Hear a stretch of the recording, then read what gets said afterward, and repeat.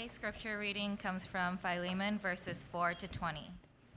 I thank my God always when I remember you in my prayers, because I hear of your love and of the faith that you have toward the Lord Jesus and for all the saints. And I pray that the sharing of your faith may become effective for the full knowledge of every good thing that is in us for the sake of Christ. For I have derived much joy and comfort from your love, my brother, because the hearts of the saints have been refreshed through you. Accordingly, though I am bold enough in Christ to command you to do what is required, yet for love's sake I prefer to appeal to you. I, Paul, an old man and now a prisoner also for Christ Jesus, I appeal to you for my child Onesimus, whose father I became in my imprisonment. Formerly he was useless to you, but now he is indeed useful to you and to me. I am sending him back to you, sending my very heart. I would have been glad to keep him with me in order that he might serve me on your behalf during my imprisonment for the gospel. But I preferred to do nothing without your consent, in order that your goodness might not be by compulsion, but of your own accord. For this perhaps is why he parted from you for a while, that you might have him back forever, no longer as a bondservant, but more than a bondservant, as a beloved brother, especially to me, but how much more to you, both in the flesh and in the Lord. So if you consider me your partner, receive him as you would receive me. If he has wronged you at all or owes you anything, charge that to my account.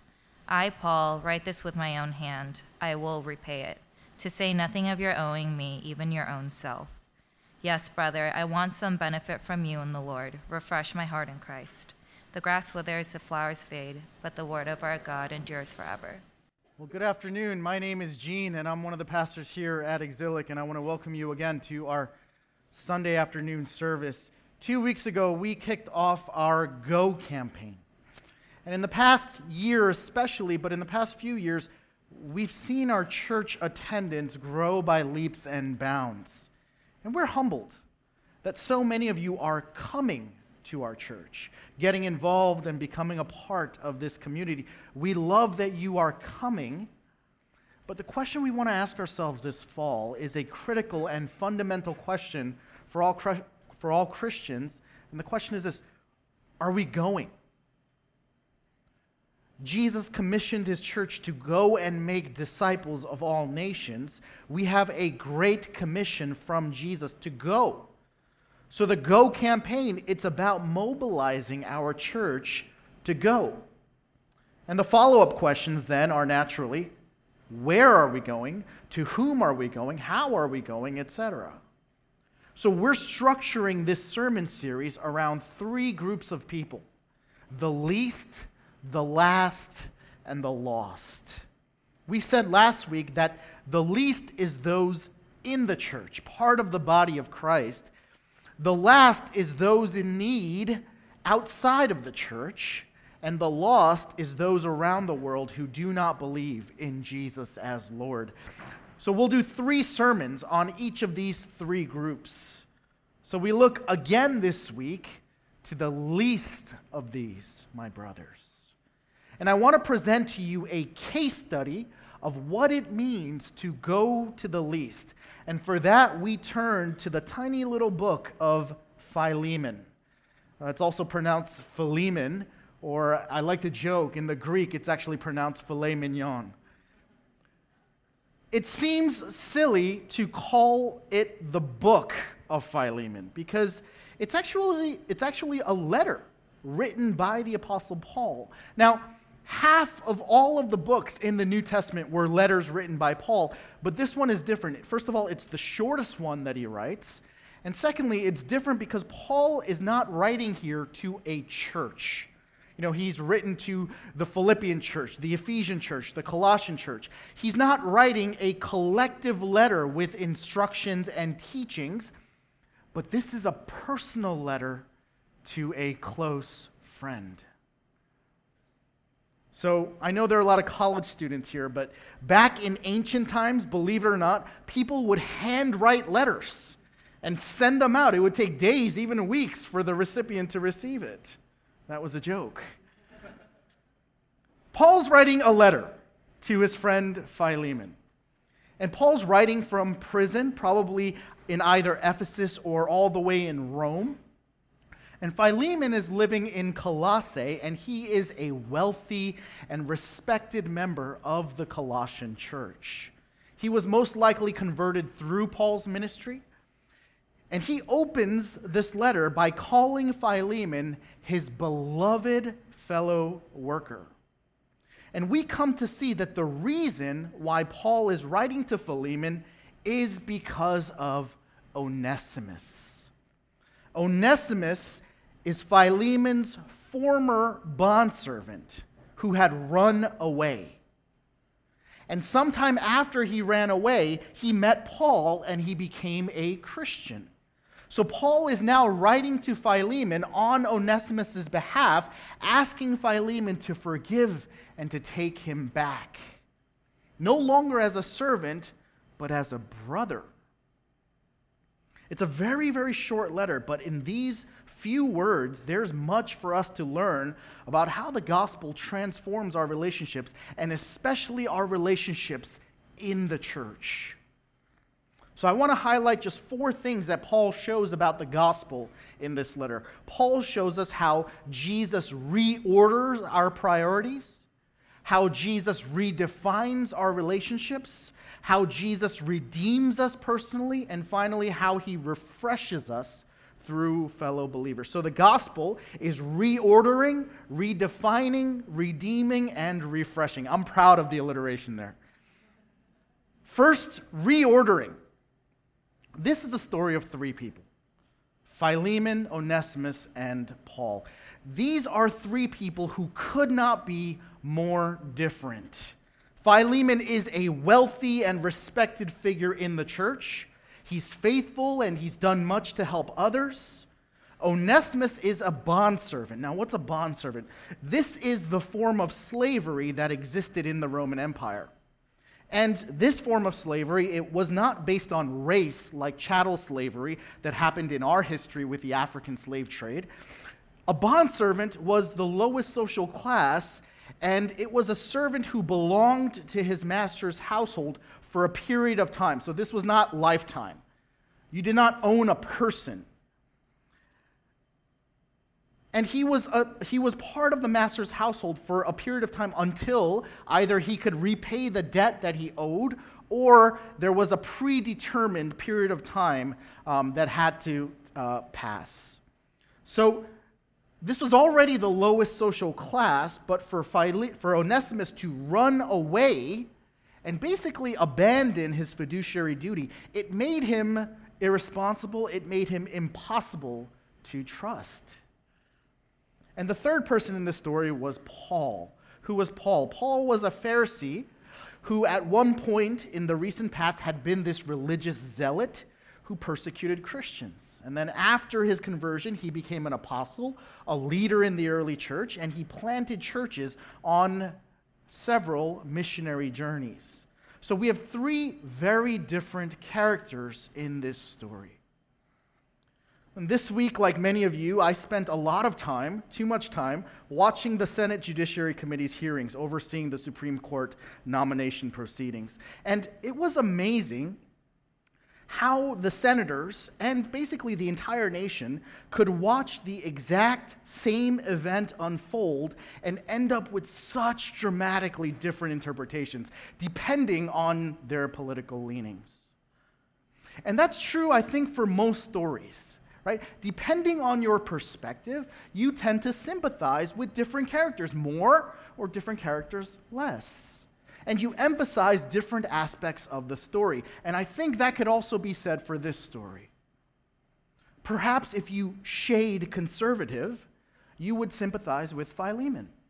Hardworking, a respected pillar of his community, honest, compassionate, living with integrity, and active in the church. Or if you shade liberal, you might be moved by the plight of Onesimus, a victim of these trenchant social injustices, a slave who bravely overcomes the oppressor, who earns his freedom.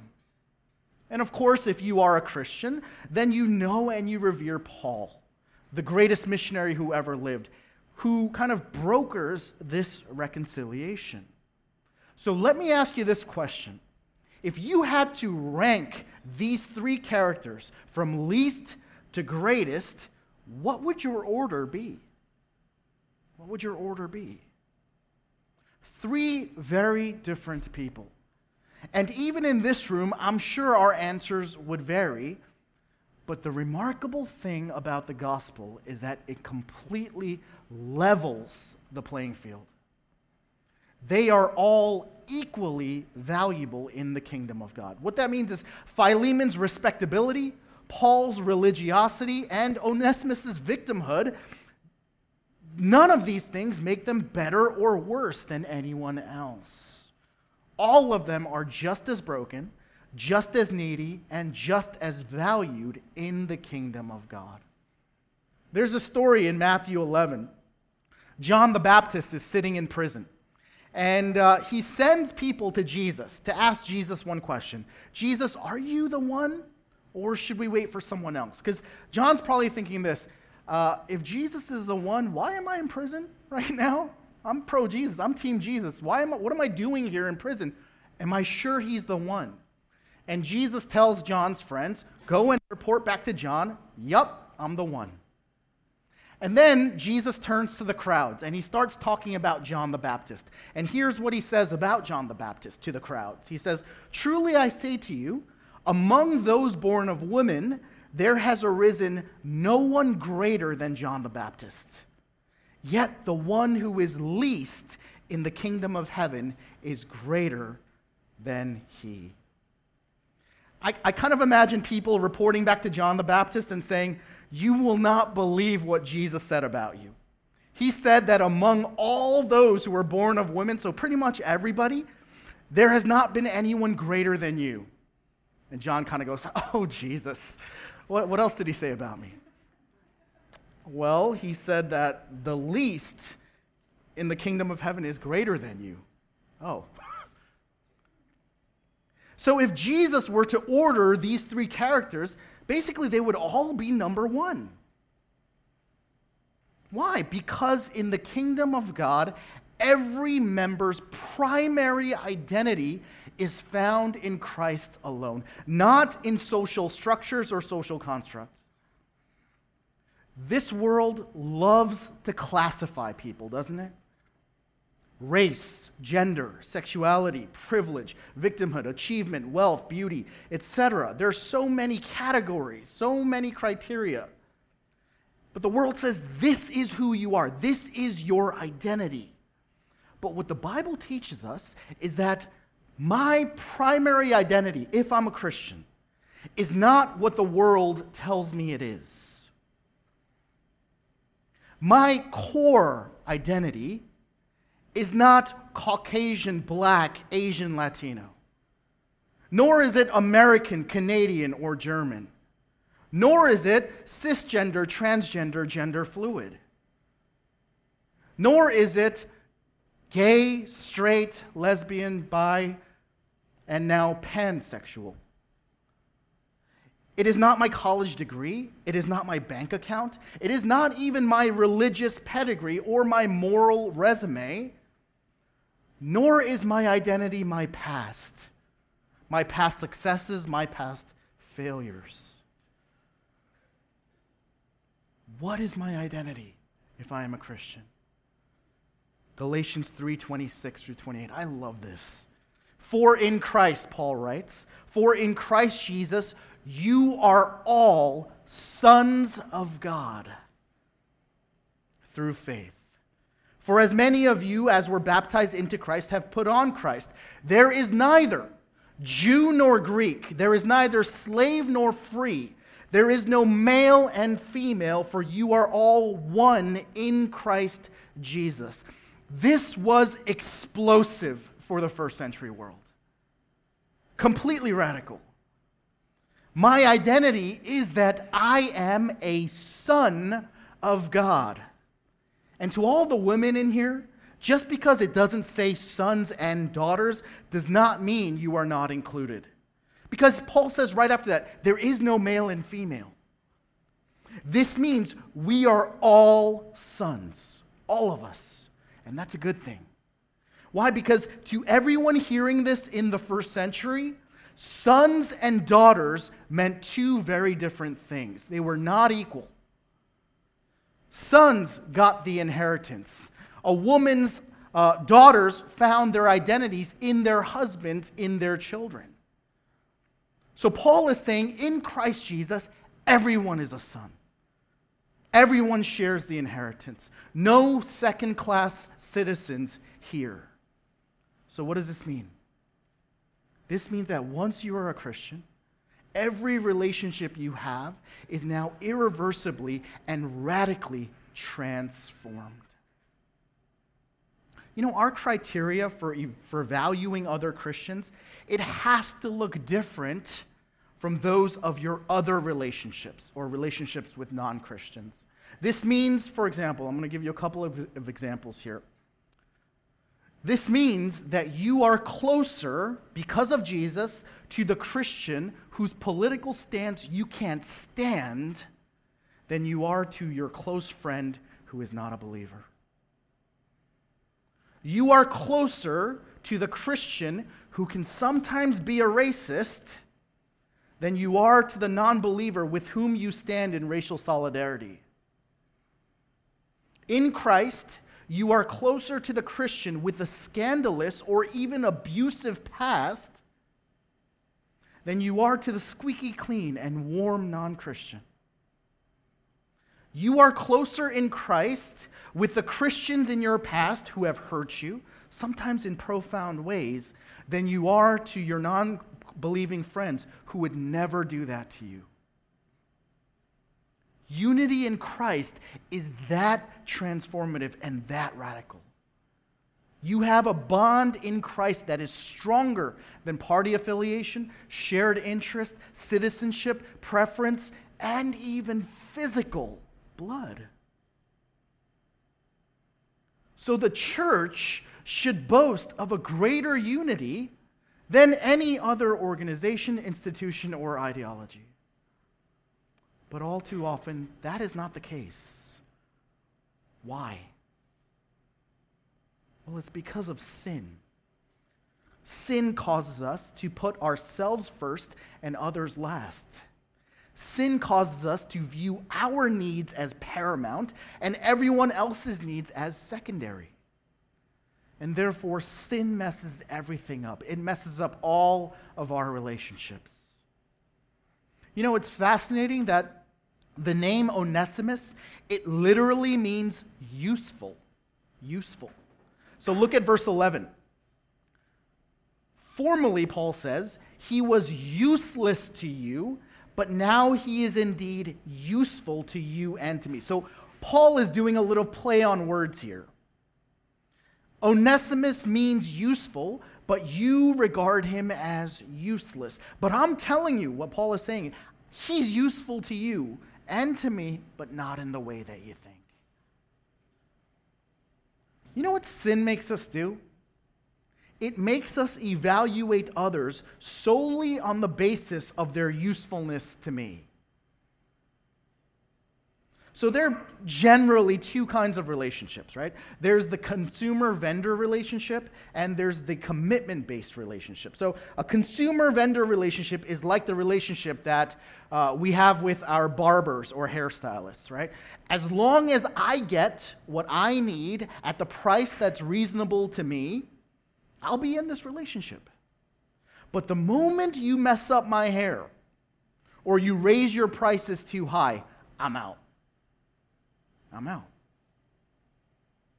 But a commitment-based relationship, it's like the relationship that I have with my family.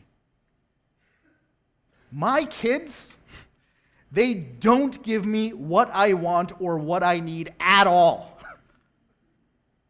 It's entirely one way. And as much as I want to, I'm still not leaving.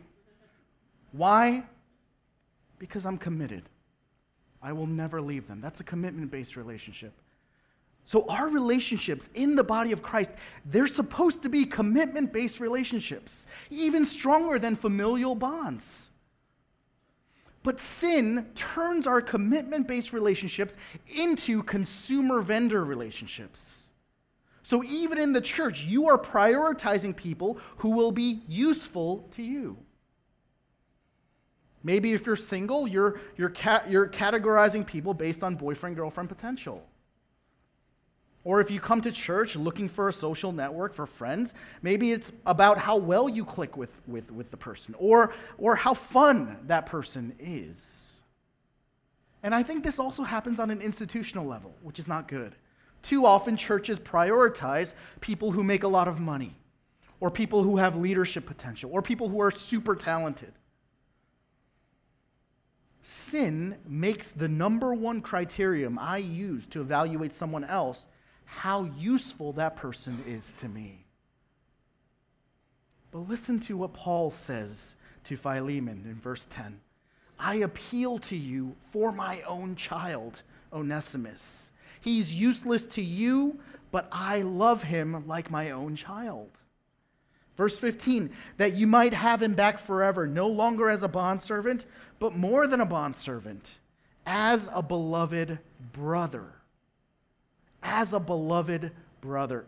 You know, my 4-year-old and my 2-year-old, they're at that age where they are fighting constantly. Every 10 minutes in my house, one or both of them are crying. So whenever that happens, I sit them down, I tell them, you're brothers. You're supposed to love each other. You're supposed to support each other. You're supposed to forgive each other no matter what.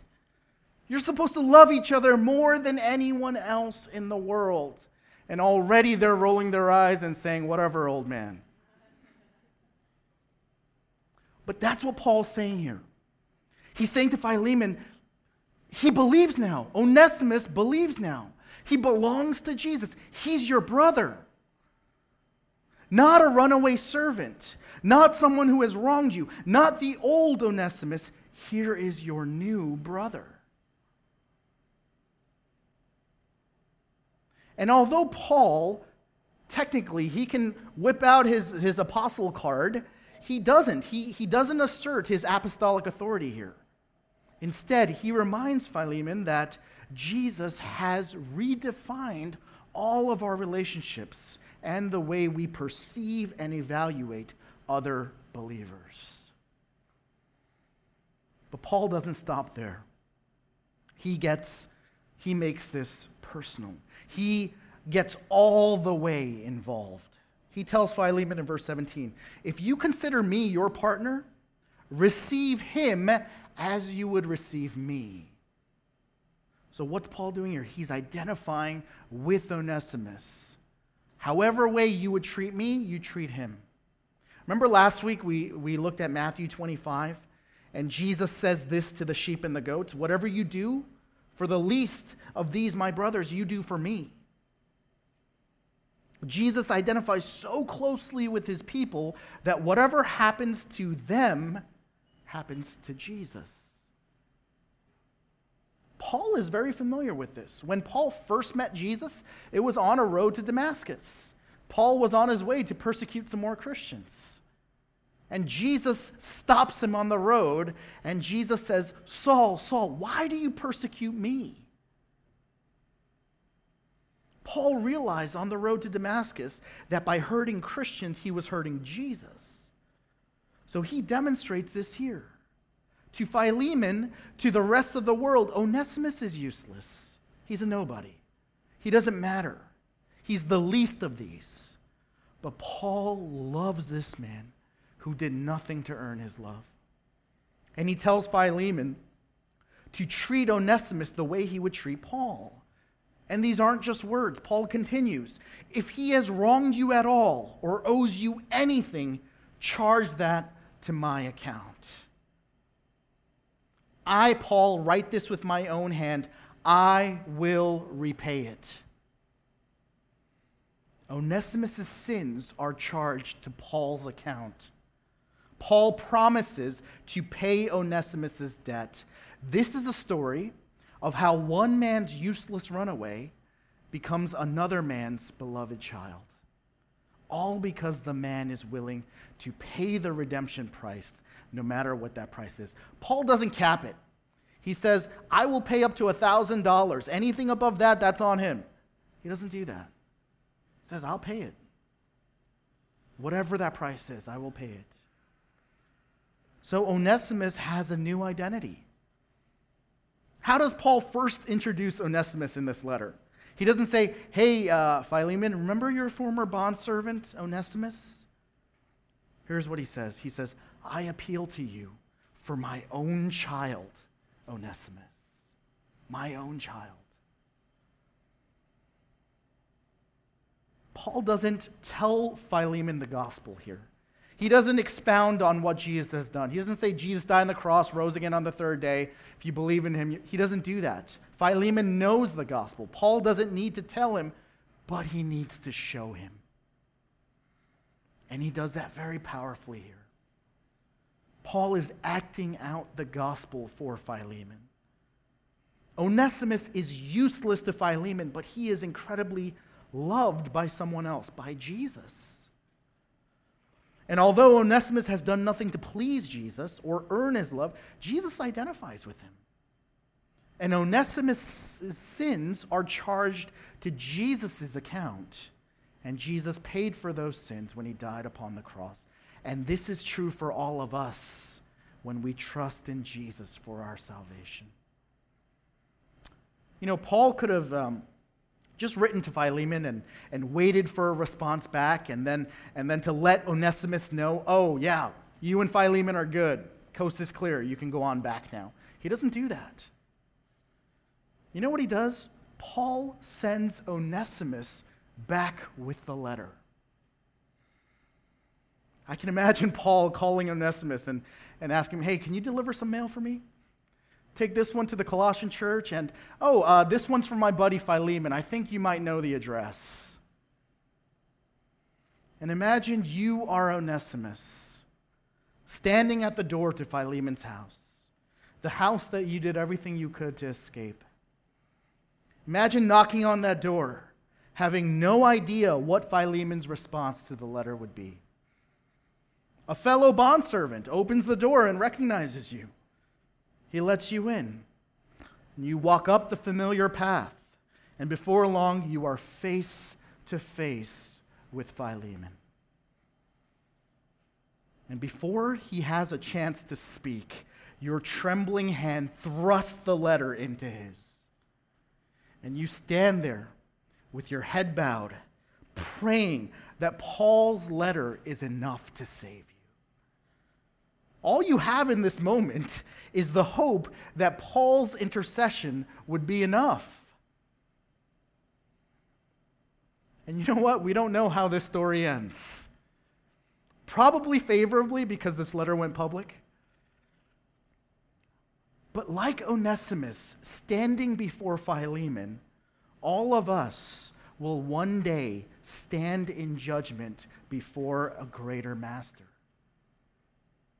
And on that day, the only thing we will be able to hope in is our mediator, a far greater mediator than Paul. I want to ask you, have your sins been charged to someone else's account? Has your debt been paid in full? Will God receive you like he would receive his own son? If you believe in Jesus, then the answer is yes. And the more you meditate on this truth and allow it to sink in way down deep, the more you will have the attitude of Paul. Paul calls himself a prisoner in this letter. He refuses to act like a big shot apostle, even though he is. Instead, he appeals humbly to a dear friend. Paul saw somebody who nobody else would see, who others would not even notice, who others would call the least, and Paul loved him like his own child. You will no longer evaluate others in terms of how useful they will be to you, but you will find every brother and sister valuable and loved. You know what's interesting here is that Paul doesn't take a side. He's not Team Onesimus or Team Philemon. He is concerned with both of them. He doesn't show favoritism. He's just as much concerned with Philemon as he is for Onesimus. The last thing I want to point out is the result of all of this. Paul tells Philemon that the hearts of the saints have been refreshed through him. And in verse 20, he asks Philemon, refresh my heart in Christ. You know, when we forgive, when we love, when we go to the least, what we are doing is we are refreshing their hearts. That word in the Greek for refreshed, it means to cause rest, to soothe, to refresh. This is the effect that we can have on one another. You know, if you look around this room, as you scan the faces of people who are around you, there are those in this room who are enslaved. Enslaved to sin, enslaved to anxiety, depression, bitterness, loneliness, grief. There are those in this room who are running away. There are those in this room who are crippled with fear or regret. Some in this room, in this very room, have been abused, assaulted, abandoned, and profoundly hurt. And many in this room feel as though they don't matter. No one sees me. No one cares. I'm useless. If that is you, then please hear me when I tell you that you are not useless. You are not a useless runaway. You are loved. You are deeply and eternally loved. Your debt has been paid. You are not a slave any longer, but a brother, a son. If the Son has set you free, you are free indeed. Jesus sees. Jesus loves. He offers you his rest. So be refreshed. But I also want to encourage you, if you are feeling like you are the least, entrust yourself to the church, to other believers. Now, as that sounds impossible, Onesimus, he took the step of faith and he entrusted himself to Philemon with absolutely no assurances as to how it was going to end up, how it was going to turn out. He could have been imprisoned, he could have been beaten, he could have been killed as far as he knew. But he entrusted himself to his fellow believers. The worst thing you can do is to further isolate, to further withdraw, to go about it on your own. Entrust yourself to the church. And finally, let us be vigilant for the needs of our brothers and sisters. So many here need rest. And you have the power to refresh the hearts of the least. Will you show the church the gospel like Paul did to Philemon? Will you go to the least just as Jesus has come to you? Let's pray together. Father in heaven, we thank you for the gospel. We thank you that you have reordered our priorities. You have redefined our relationships. You have redeemed us yourself. And finally, you refresh our hearts. And I pray that that would be the case now. So many here need your rest. And I pray that we would entrust ourselves to you and to your church. We pray this in Jesus' name.